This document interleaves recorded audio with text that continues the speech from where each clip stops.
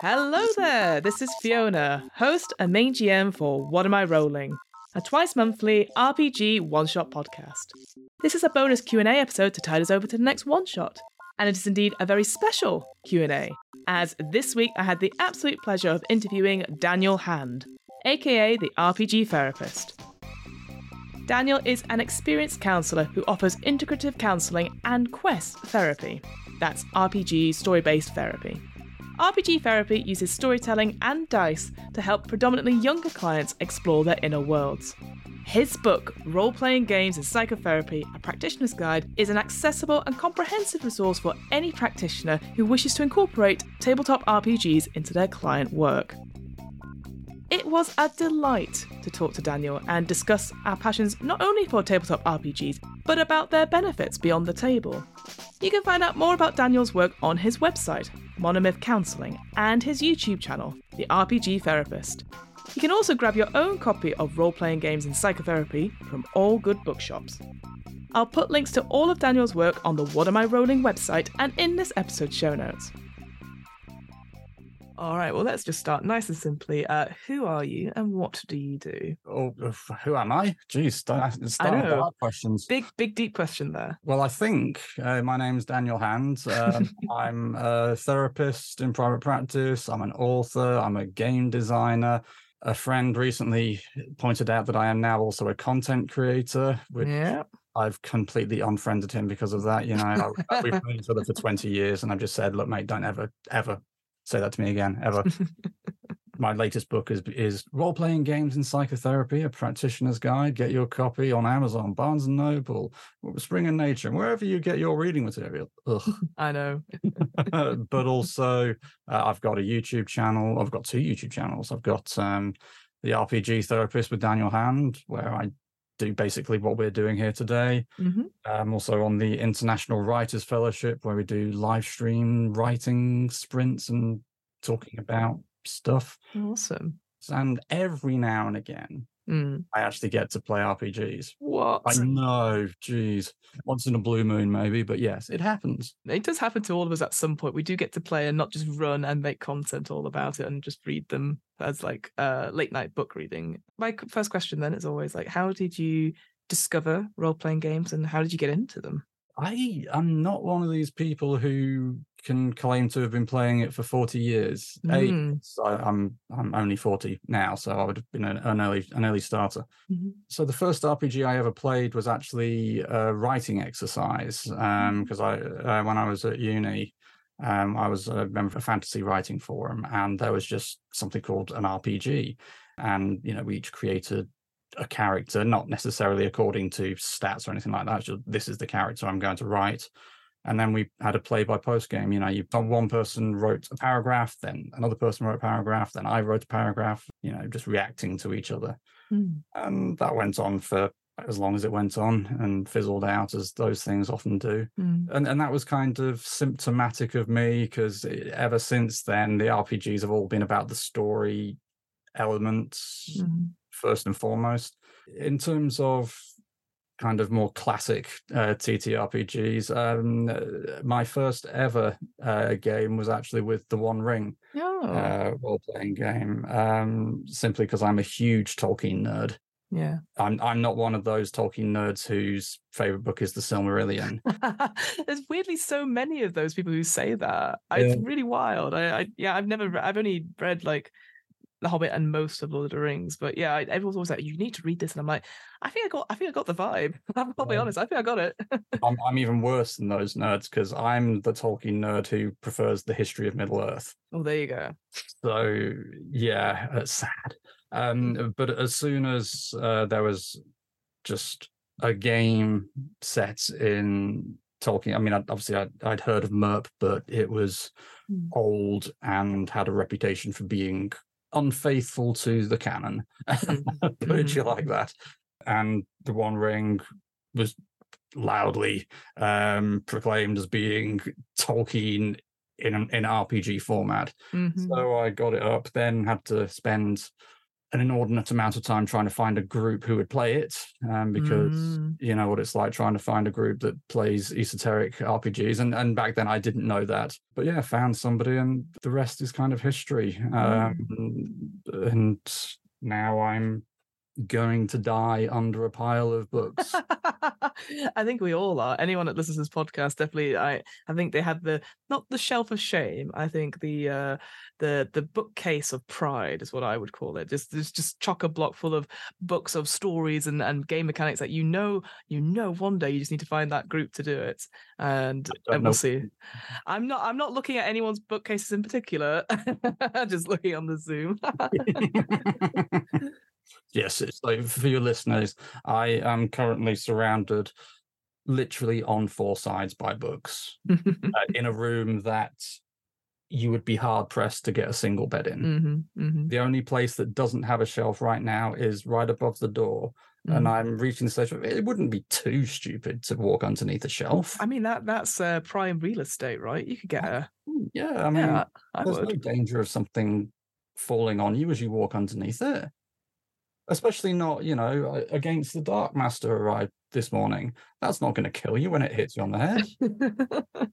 Dungeon Crawl Classics, you'll be fine. Oh my god, yeah. So somebody gifted me a physical copy of that whole thing. And I was like, this is a lot. That is something to open doors with.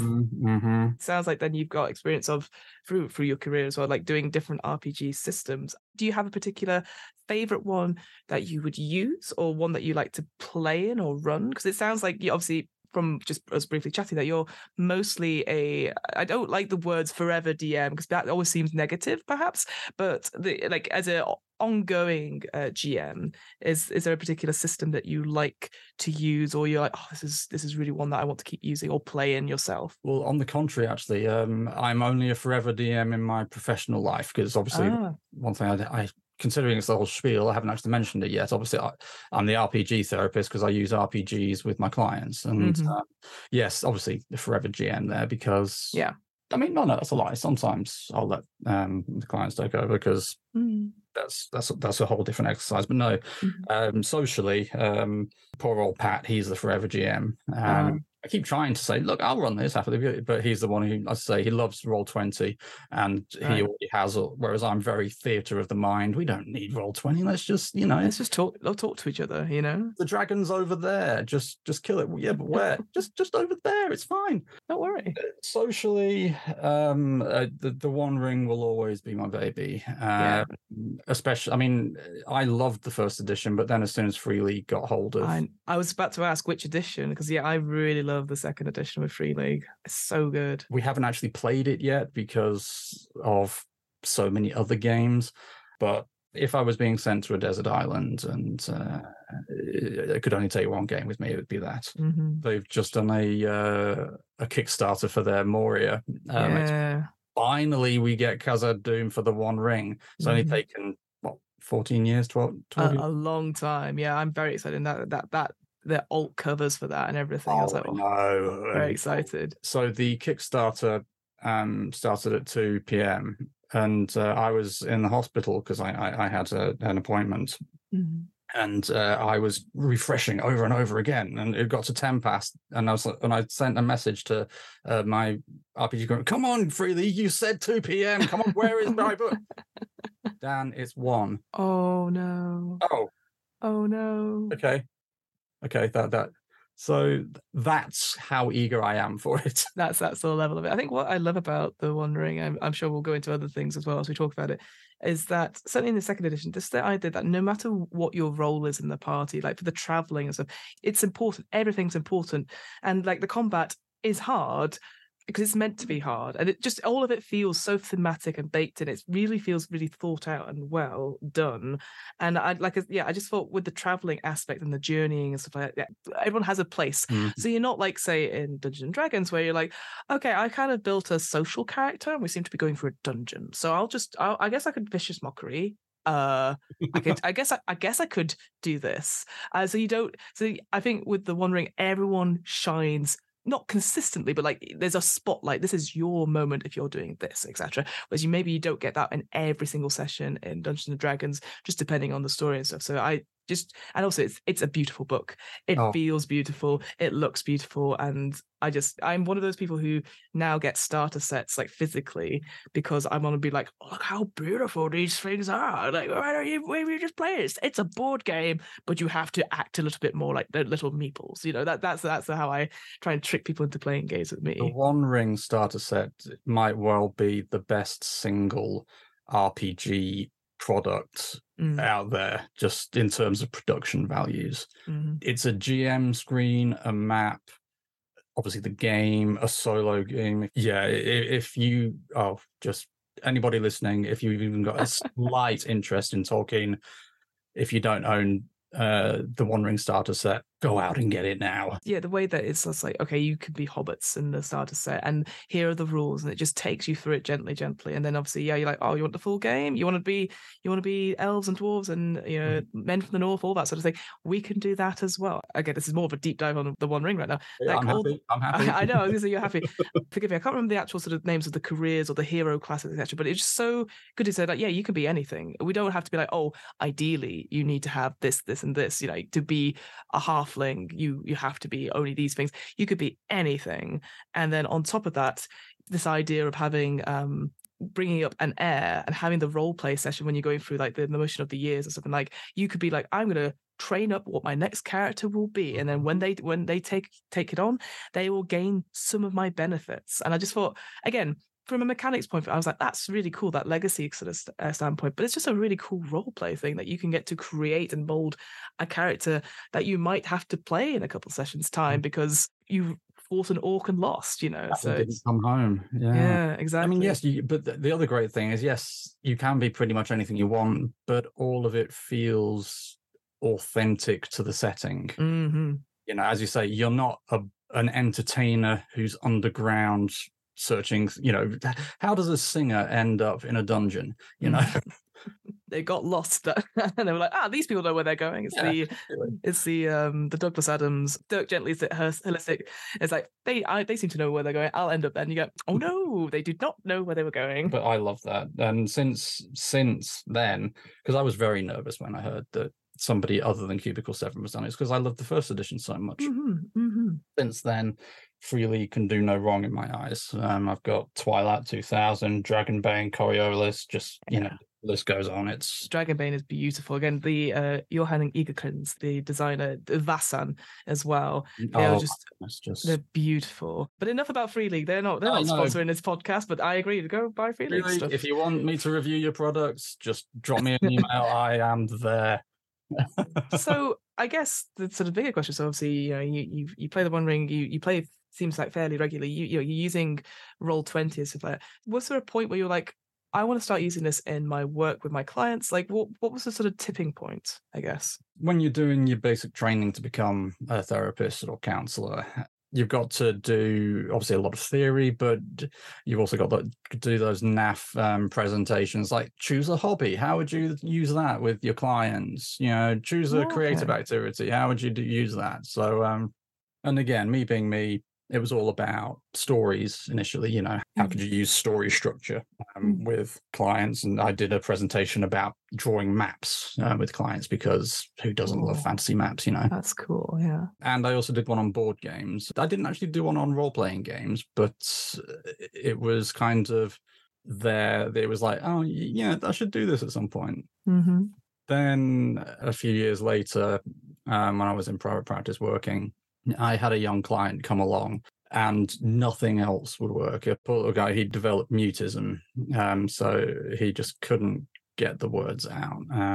He was trying so hard. It wasn't that he wasn't engaging. He was just couldn't talk, poor lad. Tried absolutely everything I could think of. In the end, I thought, yeah, let's give it a try. We've been thinking about it for a while. Maybe this is the time. So I broke out the D&D Essentials kit. I think they've changed it now, haven't they? But it was the the Essentials kit is the current starter. There's another starter set that's come up, but it was sort of an in-betweeny to get people in. So yeah, spent 2 sessions creating a character with him. Since then, never used D&D in a session again, because clients come to you to talk, or if their kids play, not to do paperwork. Yeah, quite. So, but we did that. Started off in Fandalen. Obviously, well, that's where everything kind of is set in. I think both box sets at the time. Walked him in, saw a few locals sitting around, and just had some local come up to him and say, "Hi, how you doing?" Obviously in a completely over the top voice. Instantly, this kid was talking. Wow. And not just talking, "Hi, I did," but talking like this, because he created a dragonborn sorcerer, a blue dragonborn who obviously breathed lightning, and therefore he had a sore throat all the time. Of course. Yeah. And that was like, it's like, okay. No, we can do this. We can do this. This is just chill. Yeah. And that was the moment. But also it's a big lesson for me, because, as I say, D&D just could not be used consistently with clients, because it's just too, like I say, it took 2 sessions because don't forget, a therapy session is 50 minutes usually. Right, yeah. And you could give pre-generated characters, as helpful as they can be, they're never as good as your own creation. Right. And so next step was to find a simpler system. And obviously there were a few out there, but none of them really scratched the itch. So I wrote my own in the end, which eventually became my book. Because the other thing, obviously, is now that I'm using it, it's a case of more people need to be doing this. Right, come on, do it. Why aren't you doing it yet? And a big thing that puts, outsiders of the hobby off, if you want to term it like that, is there's the whole satanic panic / that's something that only nerds do. But also there's the, you want to come play an RPG? Well, here's the player's handbook, here's the GM's guide, here's the monster manual, here's the supplement, here's that supplement, here's the map book. Here, a bit off-putting. I mean, we were just talking about Against the Dark Master and Dungeon Crawl Classics. I mean, good Lord, I feel. It's weird because certainly for Dungeon Crawl Classics, a lot of it is just like, just randomize everything and don't worry about it too much. But I had this conversation with somebody else about like getting people to play role-playing games versus a board game.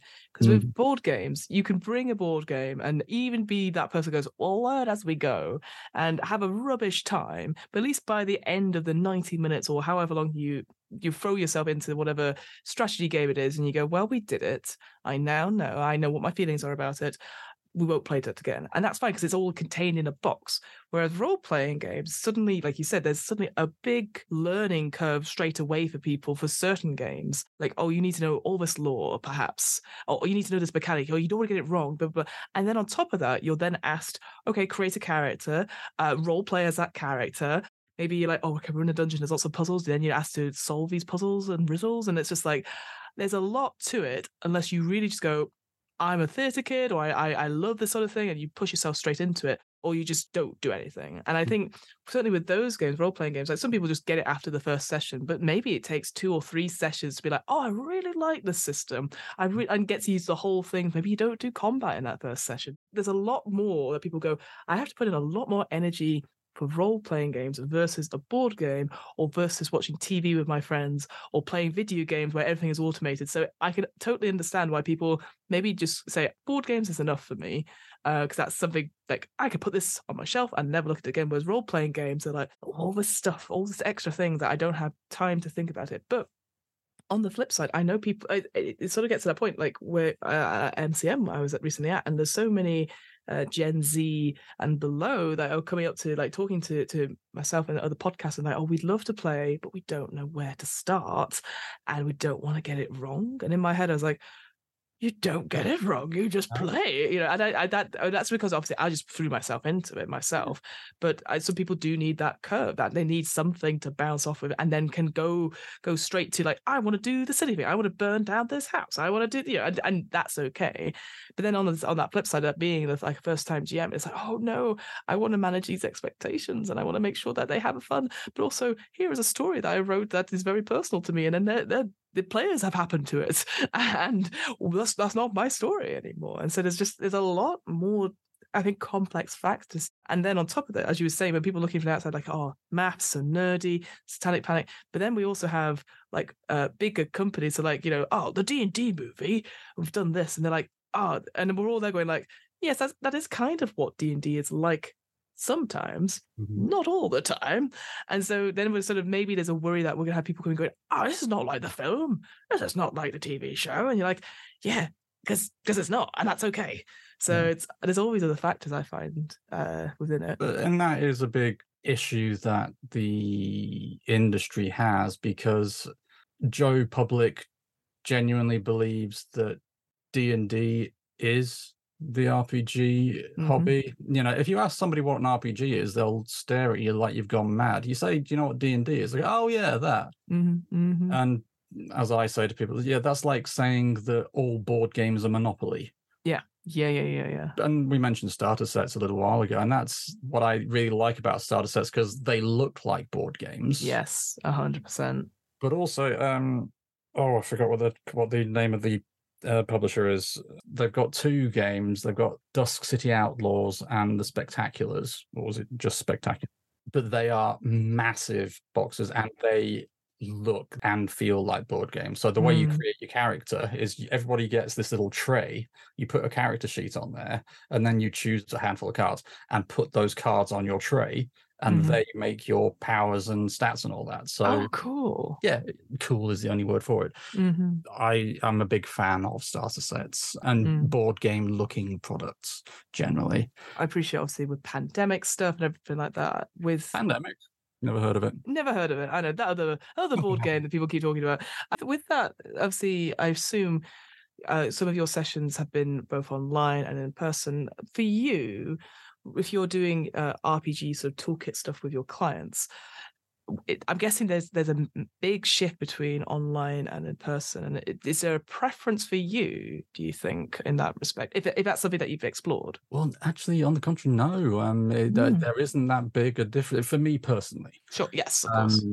As I think I mentioned earlier, I am very big on theatre of the mind. I am largely because, like I say, I approached it very much with when I was creating the system with okay, I need to create something that is going to be very basic so that a therapist can pick up the book whenever it's published and not need to go out and buy a bag full of dice and 200 miniatures and half a dozen battle maps. It's just a case of, no, you've got this book, you'll have a D6 lying around somewhere because everybody does.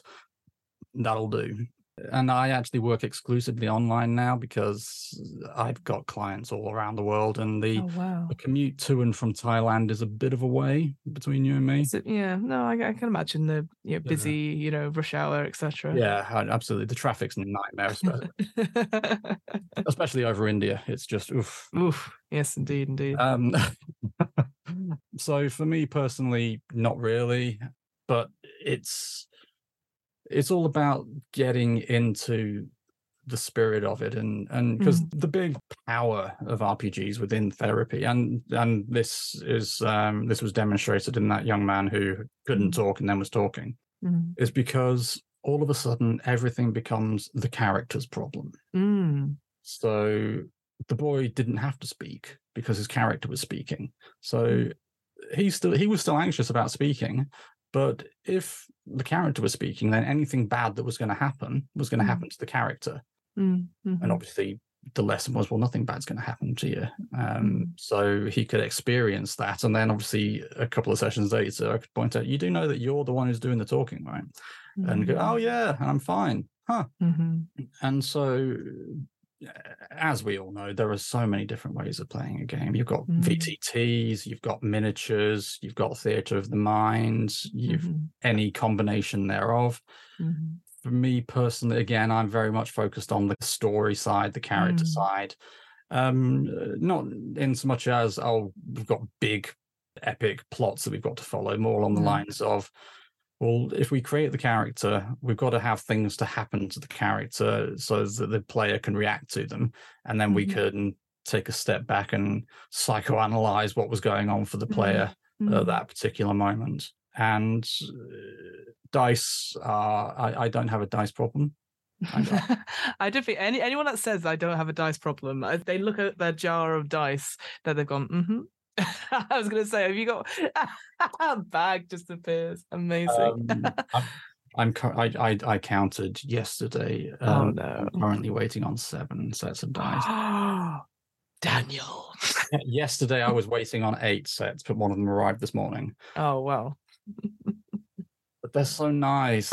You're preaching to the choir. I've got a whole set, and I've gone. I can't because a lot of my online, all of my online stuff now. Because the one I've run the most is D&D. It's a regular game, and of course all that is built in with this with the D&D Beyond stuff. So that is all great. But what I've discovered is that if I share my audio, if I'm doing like immersive stuff like that, it'll also share the sound of the dice rolling, and they freaked out the first time that happened. I was like, oh, it's a natural one, and it's some sort of mimic dice that like makes noises, and they were like, what is that? And I was like, oh, calm down, it's fine, it's just I mucked up, it's fine, it's still a natural one. So when you have a session that coming up with, and you're going to do the creating the character and all that sort of thing, in terms of the story, are you led by your clients, or do you have some things in mind from what you've spoken about previously? Like, how do you come up with, like, I guess the mission, the reason why we're playing, the adventure that they're on? Is it more informed of, like, is it more improv? Like, where would you like to go today? And then you react to that, or do you have possibly some themes in mind from a previous discussion you've had with them? Yeah, and that's actually my favorite part of the whole thing. So again, coming at this from an author's perspective, I've been a professional fantasy author for mumble years now. What I created specifically to help A, clients, but B, also other therapists and players. You don't have to be a therapist to buy my book. Just promise you're not going to therapize your friends. Yes, very true. I hesitate to say I created it because I'm sure somebody else will have done it beforehand. Sure. But I outlined something that I called the story trinity, basically saying that every story in existence has to have 3 things, and only 3 things. They can do without absolutely anything. Because this was one of the presentations I did on my course, and I got into a bit of not a row, but heated discussion. Yes, with somebody who just wouldn't have it that when I said a story doesn't need an ending. So of course it needs an ending. No, it doesn't. No, it doesn't. Absolutely not. Yeah, I mean, Pride and Prejudice ended when Darcy and Elizabeth got married.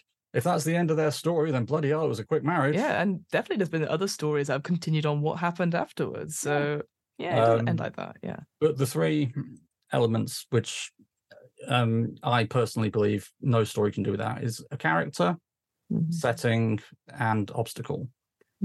And if you do it in that order, you create the character, then do the setting, then do the obstacles. That kind of means that you are automatically building up everything around the client and their character. So you've met them, you know what their quote unquote presenting issues are. But if you start off with saying, rather than saying what game would you like to play, and offering them D&D, The One Ring, Quest, Marvel, Besem, just say, well, what kind of game would you like to play? Do you want to play fantasy, superhero, sci-fi? And then once you've settled on that, you say, okay, well, let's create a character. And again, I created a character sheet which can be filled in about 5 minutes. Yeah. And you go through that, you create the character. And by the time you finish that, you've got an idea as to what the story is going to be, because if they've created, a swashbuckling swordsman, odds are they're going to want people to buckle swashes against and, stab and swing from chandeliers and all that. And so then you go and produce the setting, which will be conducive to that. And you'll get input from them saying, well, how about we put a castle over here with lots of chandeliers to swing from. And I need a pirate ship. And then once you've done that, that's when you can put in the obstacles that are both engaging. It's like there are pirates coming, get your sword, let's go. But also you can put things in the character's way which are going to challenge the client's less than helpful outlook. So for example, a very simple one that I do quite regularly is with people who come and are very anxious about making decisions. Just walk their character through a forest. There's a tree in front of you. Which way do you go, left or right? just no stakes whatsoever, but it's a small decision. And if you just keep repeating, that exercise or similarly created exercises for whichever issue you're tackling, the RPG becomes a place for practice. Yeah. And experiencing what it might like to be in a certain situation. It definitely feels like, because we're in a world of safety tools and like exploring things, but as a result, I mean, I'm so grateful for those sort of things, because then it means we can explore topics and themes sensitively with everyone's consent at the table. And like, for example, I'm currently preparing for like a folk horror game. And in the book, the sort of setting is Solemn Vale. It's a cracking little system, all great, but it is incredibly dark. It really picks up on those 1970s, Wicker Man, all that sort of thing, can be very, very dark. And certainly in folklore horror, children come up a lot, hurt to children, sacrificing, all that sort of thing, self-harm, all sex. And it's one of those things where I don't think something that's, it's very interesting, and yeah, these are the stories we can tell. But some people are like, I don't want to tell those stories. And so being able to check in and be like, we can see what the issues are, or see what here are the things that are on the table. Are people happy for us to push that and see how far we can go? And then if it goes too far, we could be like, pause, draw back, let's just experience that. And I think sometimes we limit ourselves just by saying like, I just want to play Dungeons & Dragons. It's not a political game, it's not this, it's not that. And you're like, but it could be. It's not a bad thing to have politics in our games, because then actually you can experience it in a safe way that doesn't necessarily hurt you in the real world, where politics is a thing, where war is a thing, and issues about gender and politics and people just being horrible to people, that is a thing. And if we can explore it in this safe environment, in the safety place, we can then be like, we can train ourselves to be like, if we can see what's happening here, we can see it in the real world, and maybe be able to make decisions about it in the real world and be able to stand up for ourselves. And that is the key word, safety. Because obviously the whole point of coming to therapy is that you're exploring issues that have made you less than content in life, and they can be any number of things. But the reason you go to therapy rather than just talking to your next door neighbor is you're doing it in a safe environment, A, with a trained professional, but B, where nothing can come back to you. You can talk about how annoying your parents are and know that they're never going to find out about it. Exactly. And there's this concept in the therapeutic world called the therapeutic frame, which is all about the boundaries of the environment, confidentiality, all of the things that allow for that safety. But I also talk about the fictional frame, because creating this story, creating the RPG world, and putting your client via their character into that world, all of a sudden there's an even greater sense of safety. Because again, we're not talking about the client's problems, we're talking about the character's problems. And any bad things that are going to happen to the character. Any consequences to decisions, the client can go, yeah, it wasn't me, it was them. See, let them take it, let them deal with it. And yeah, safety is the key word for any therapeutic process. And that's what I love so much about using RPGs in the therapeutic process, because it just dials the safety up to 11. It's made me think about something that comes across sometimes in my games when I do streaming and stuff. I obviously want to take care of the players, certainly if it's horror games, because obviously sometimes that's very close to the bone on certain things. And obviously, so you'll have your lines and veils, you have your safety tools and stuff.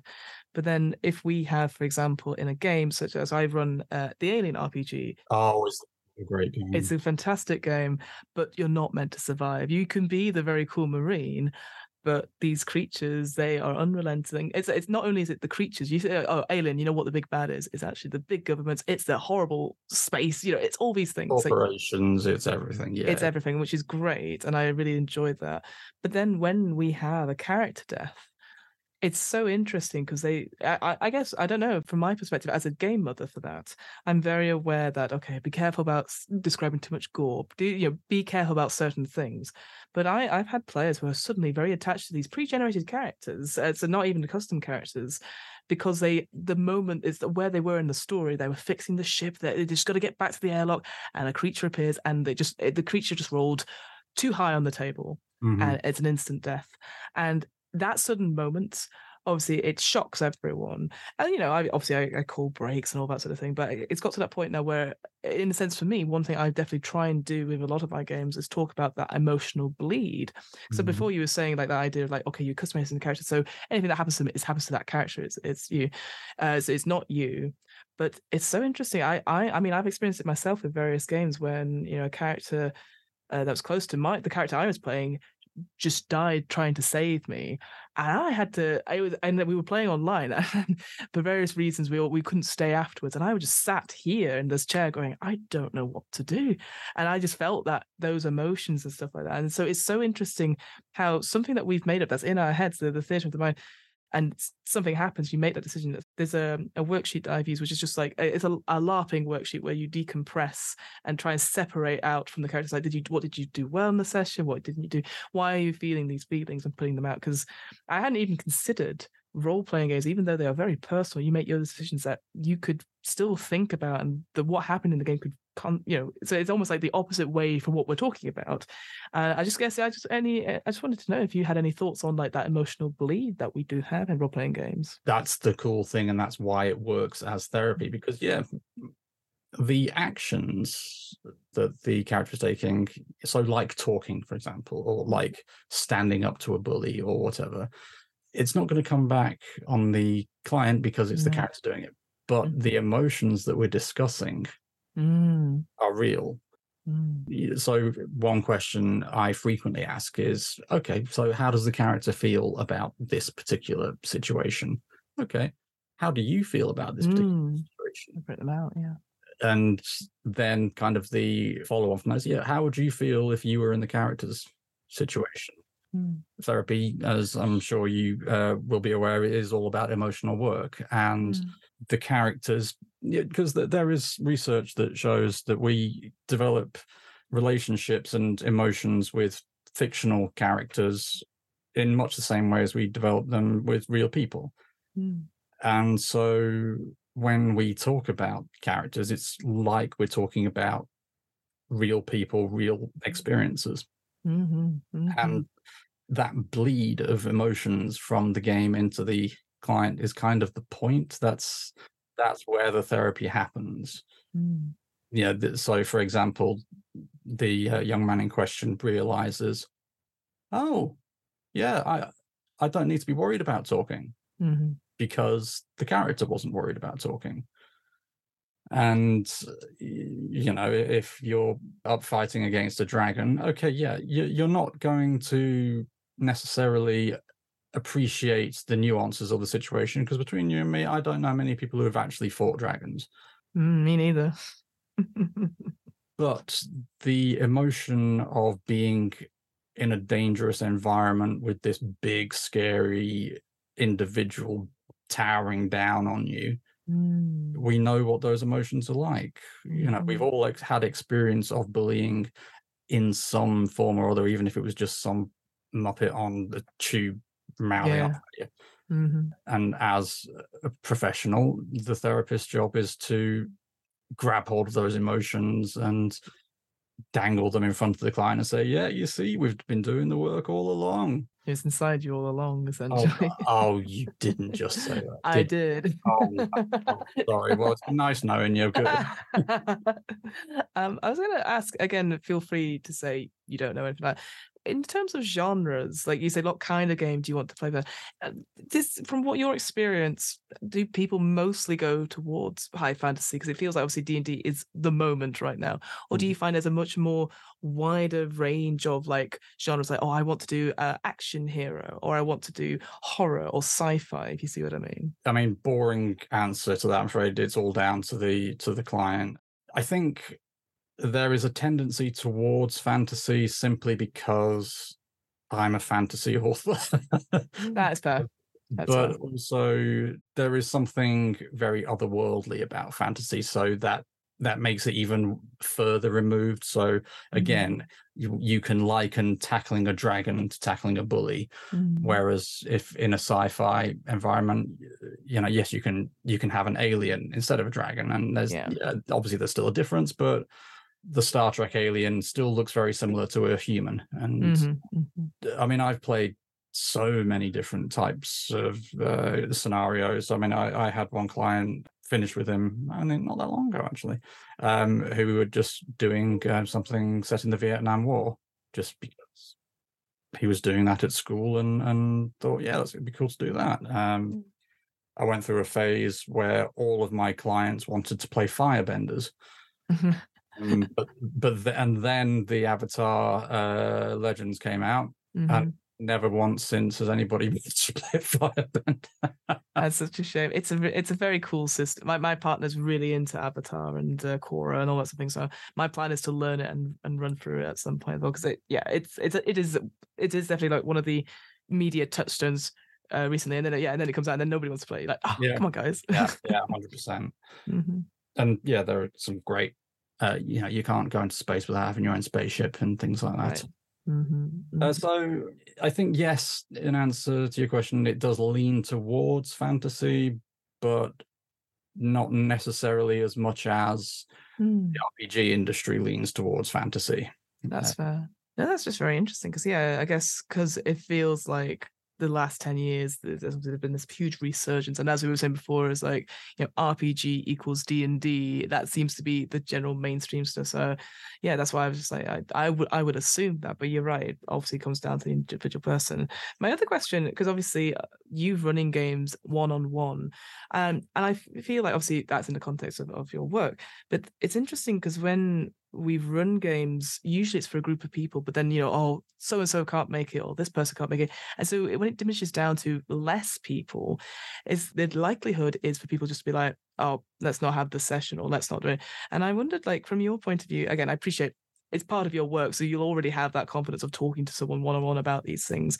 But like running a game for one person, like how is that as an experience for you? Like, are you more aware of certain elements? Obviously you've got your own system, I know, but like, do you take some elements completely out and you're like, actually, again, depending on the client, but do you know what I mean? Because I feel like running the game for one person, a lot of the time, obviously they're making a lot of decisions, I guess. And if they're not necessarily making that decision for whatever reason, I guess, how do you compensate for that? Like, is there any thoughts on that per se?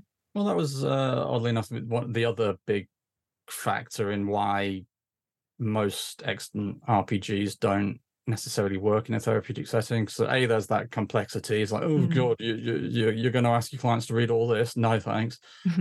But also the vast majority of them are designed specifically for group play. So you need a balanced party to get through the dungeon. The bard isn't going to last all that long by himself. The Alien RPG, you need your crew.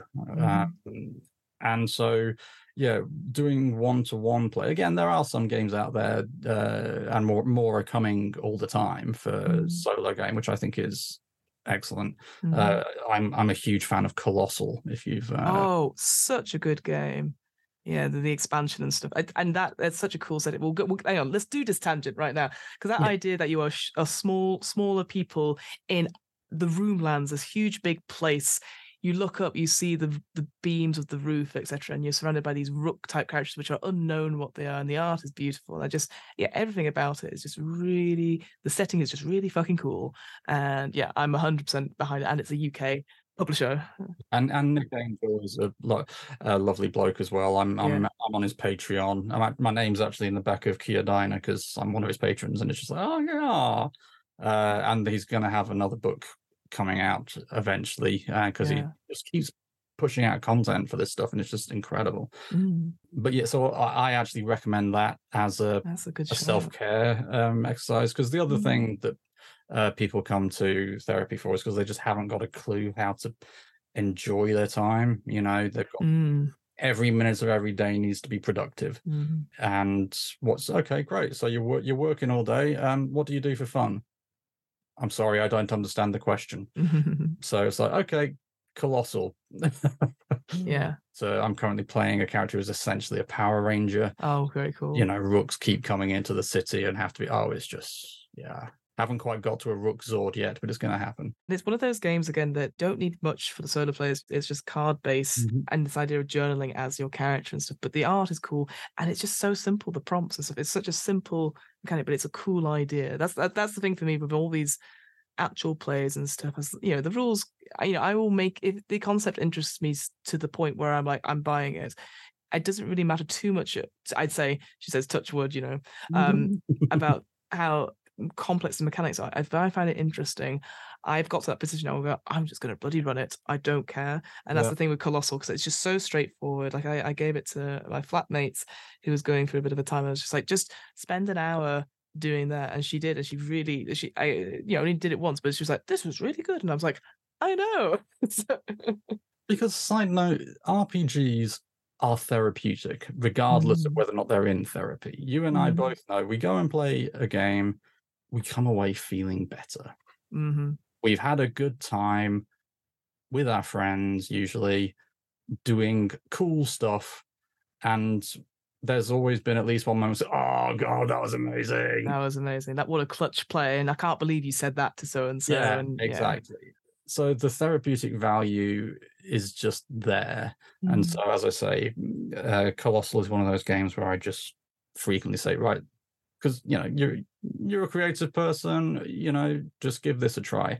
It won't require too much time. You can pick it up and put it down whenever you want. Nobody else in the world has to see it, but it will just get your imagination working, and it will give you something to hold on to. And there's no end. You can keep going. Just it's like tick tick tick for you. Yeah. It's but no, on the one-to-one play, not really is the answer to your question. Is it that different? Simply because by the time you've gone through that story trinity, you've created everything around the character.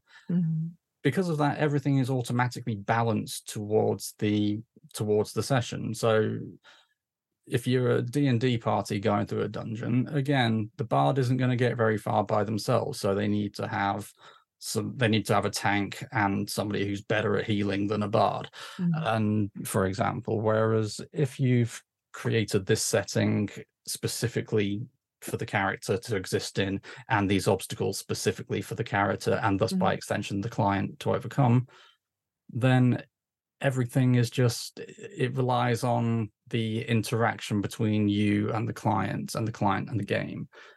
And then it just becomes it's a decision-making process. And that's where the therapy comes in, because we're looking at, well, why did you make those decisions? What was going on for you whilst you made those decisions? I produce a monthly-ish newsletter, and if you subscribe to it, you get a free adventure pack to run with clients, and which includes a pamphlet-sized adventure specifically designed to be run in the space of a single session. And that is just a case of somebody gets shot with a poisoned arrow, you need to go and find the antidote. And the number of different ways that can be achieved, as we all know, that some of the coolest moments in an RPG is when the players just do something that you were completely not expecting.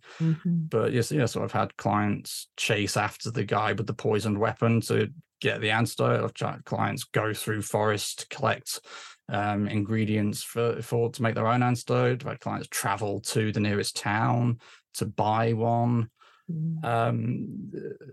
It's less you're just one person now, so you need to be strong enough to overcome the dungeon by yourself, and more, this is the situation, and you need to get to the other side of the situation.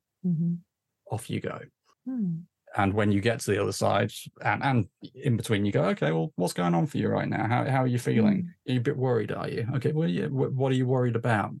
Okay, yeah, so you're worried that the poisoned man is not feeling very well. Yeah, well, is that a reasonable thing to feel? Yeah, I'd be worried as well. And the great thing about the RPGs in therapy is the therapy is never far away. It feels like you can easily slip in and out of it. It's just literally a stop in the conversation, similar to how I'd be like, is everyone having a good time? Or do we need to go for a bio break? It just feels that sort of naturalistic thing, which you lead, obviously, as the GM. That's it's nice that so that you're not constantly sort of put on the spot per se. You just, it's that sort of like just general sort of conversational, which I assume that's all that's what therapy is, I know, but it's quite nice to have that, so that you're not having that pressure to constantly make decisions like as you and I having to answer things. It's just just a nice way just to talk about it through this other medium, which I really, really love. If you have fun with it, the client will have fun with it. And nobody can take therapy too seriously when you're talking like a goblin, you know. And, you know, if you use big, effusive language and expansive hand gestures, it's just like, you're in this giant, you're in a big room. You're in a big room. It goes right up to the sky. You know, you can see things flying across. You know, if you ham it up to the nth degree, they will too. Yeah, they'll feel safe that they can do that with you. Yeah. And then when they think of something cool, they'll feel able to put it in.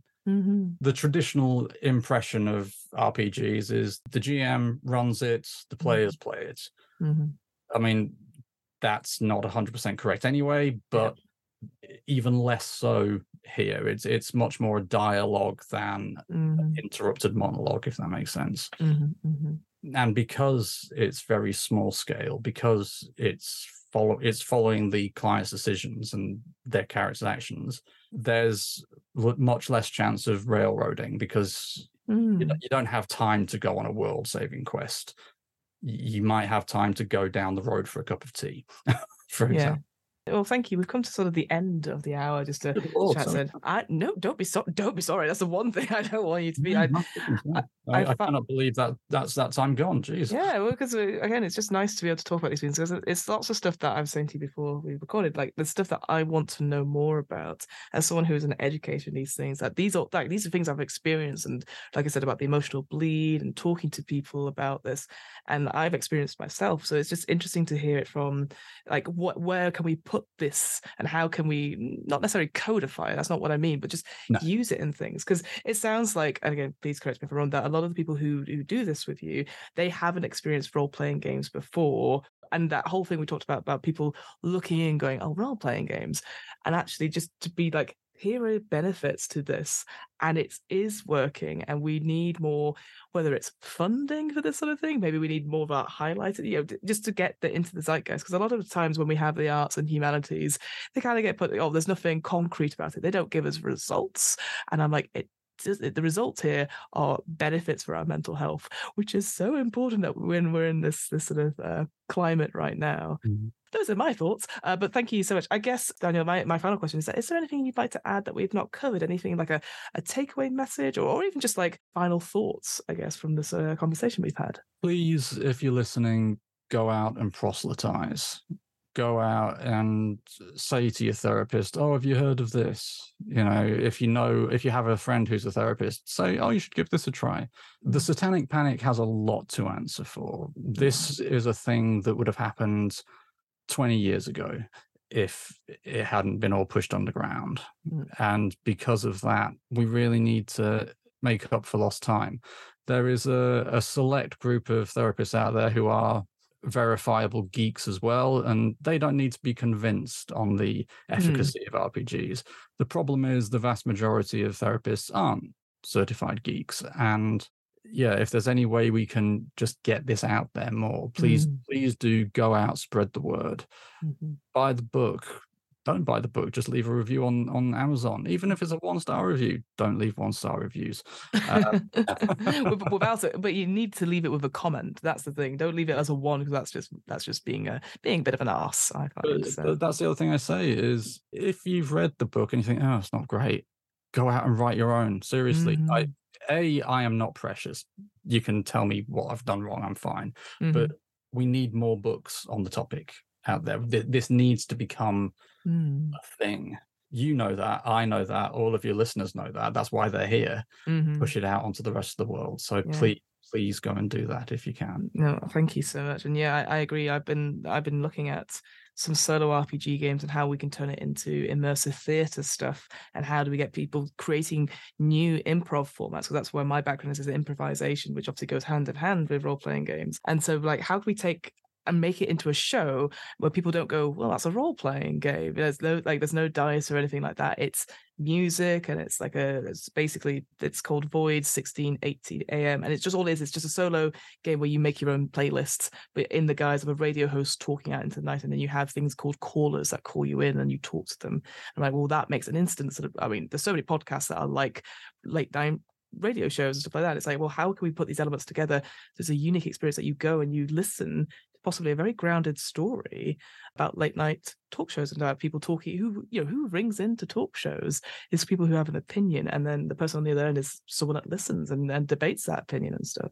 So that's where I'm coming from for this. I want to make role-playing games into sort of more of a performance piece, but then it's not like, so it is that Dungeons and Dragons show, and you're like, kind of, but it just gives us new ways to be creative. So yeah, I think we're both in agreement that role-playing games, they're like, we need to put them out there for everyone, because they do.